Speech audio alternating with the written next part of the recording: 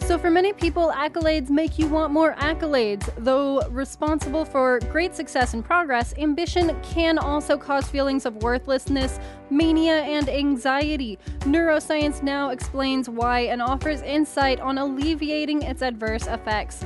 This hour on your AFN Incirlik Eagle Morning Show, we'll be going over this and talking about a few ways to manage that ambition-related stress that accompanies the need for success. We'll also hear some great music from artists like Train, Katy Perry, and Echo Smith, and I'll have your weather up next. So stick with me, Senior Airman Kimberly O'Brien, serving America's best. And now, Episode 9, the weather forecast. So today is Tuesday, May 30th, and it is 7:17 this morning. It's really looking great outside. It's 63 degrees right now. Today we're going to see a high of 80 and a low of 60, and it's going to be nice and sunny. The sunniness will continue into tomorrow with a high of 79 and a low of 61.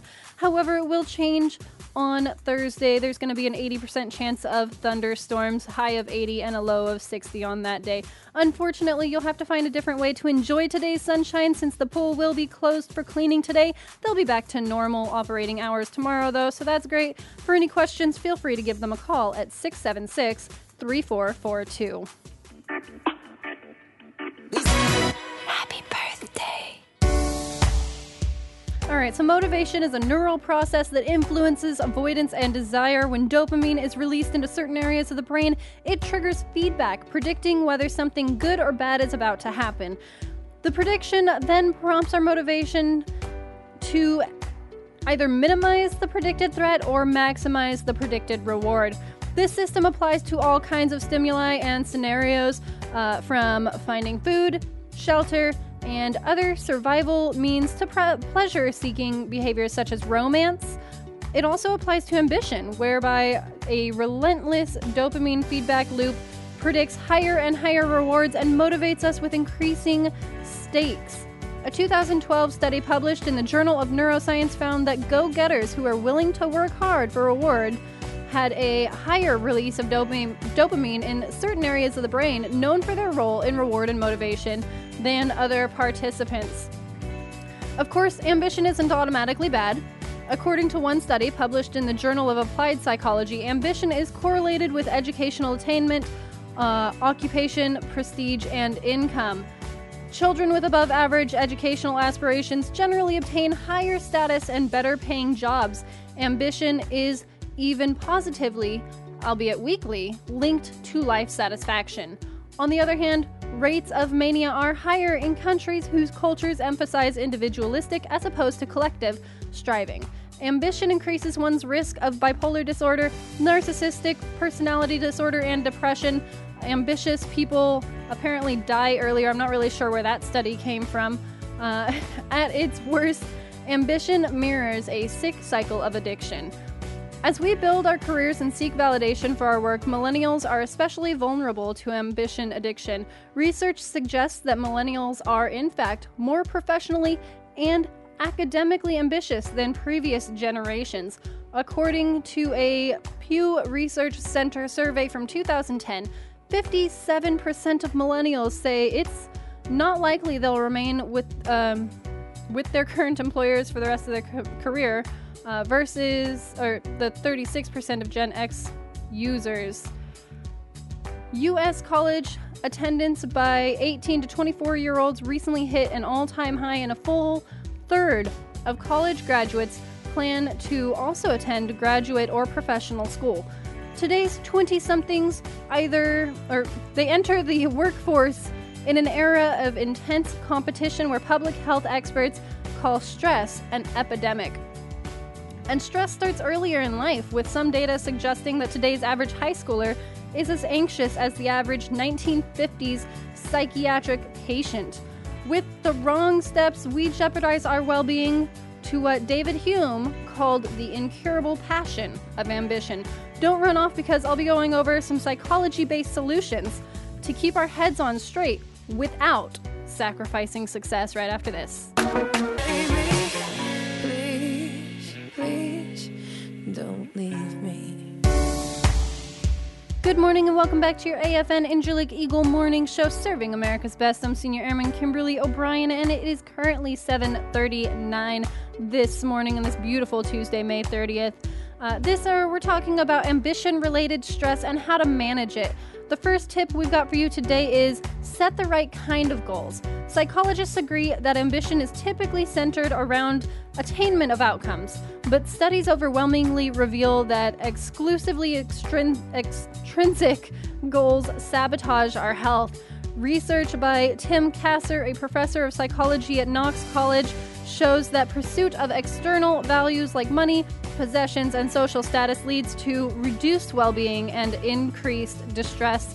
Similarly, disruption guru Clayton Christensen found that chasing short-term success sours relationships and seeds regret. So what's the solution? Well, shift your plans, goals, and resolutions to an intrinsic orientation.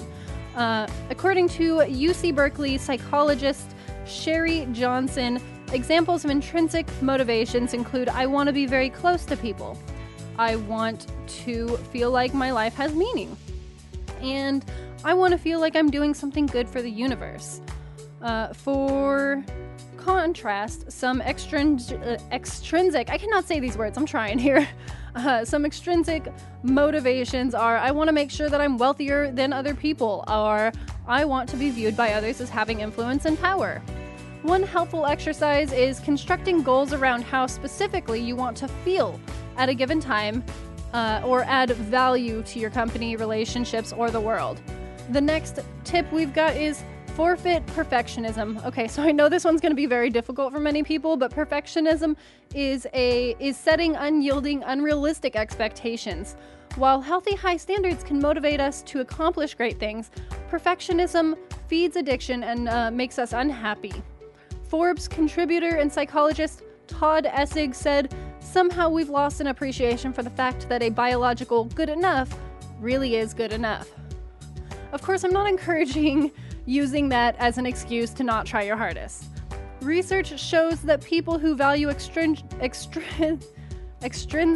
goals and then don't achieve them are at high risk for anxiety and depression. We can see this neurologically. If our expectations aren't met, dopamine activity and the pleasure associated with it drops off. Furthermore, despite our biochemical conviction that the more we achieve, the happier we'll be, addiction produces tolerance mechanisms within the brain that, ironically, cause a stimuli's feel-good effect to diminish with repeated use. The solution for this? Well, set achievable goals and embrace surprise if you surpass them. According to Stanford science writer Bruce Goldman, research exposes that what really gets the reward circuitry jazzed up isn't so much the good vibes as it is the extent to which the goodness of the vibes exceed expectations. Well, don't go anywhere, because I've got one more piece of advice for reducing your stress level coming up after this.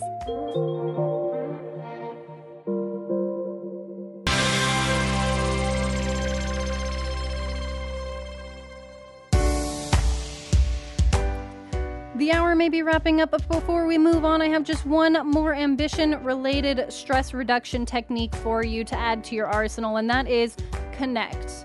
So, besides stress and youth, another risk factor for addiction is poor social networks. Conversely, research confirms the cliche that the happiest people are those with the strongest social connections.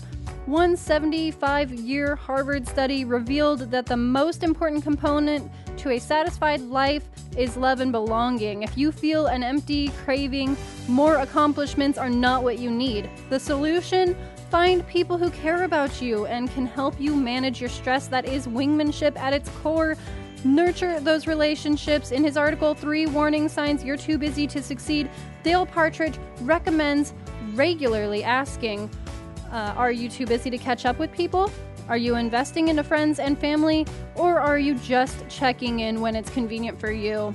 With self-awareness and loved ones to hold us accountable, we can balance ambition for a more fulfilling yet equally rewarding life.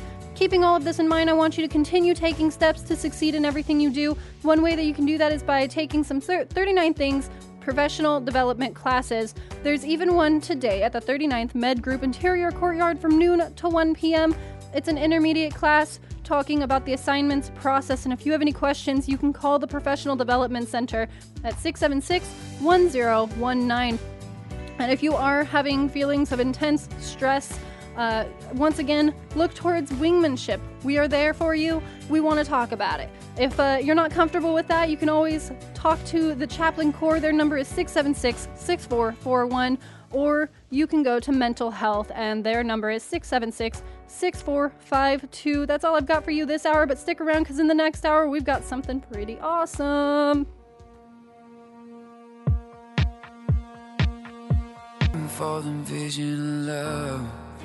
Alright, I just can't keep you in suspense. Next hour's topic is going to be Trivia Tuesday, but first here is Kiss Me by Sixpence None the Richer.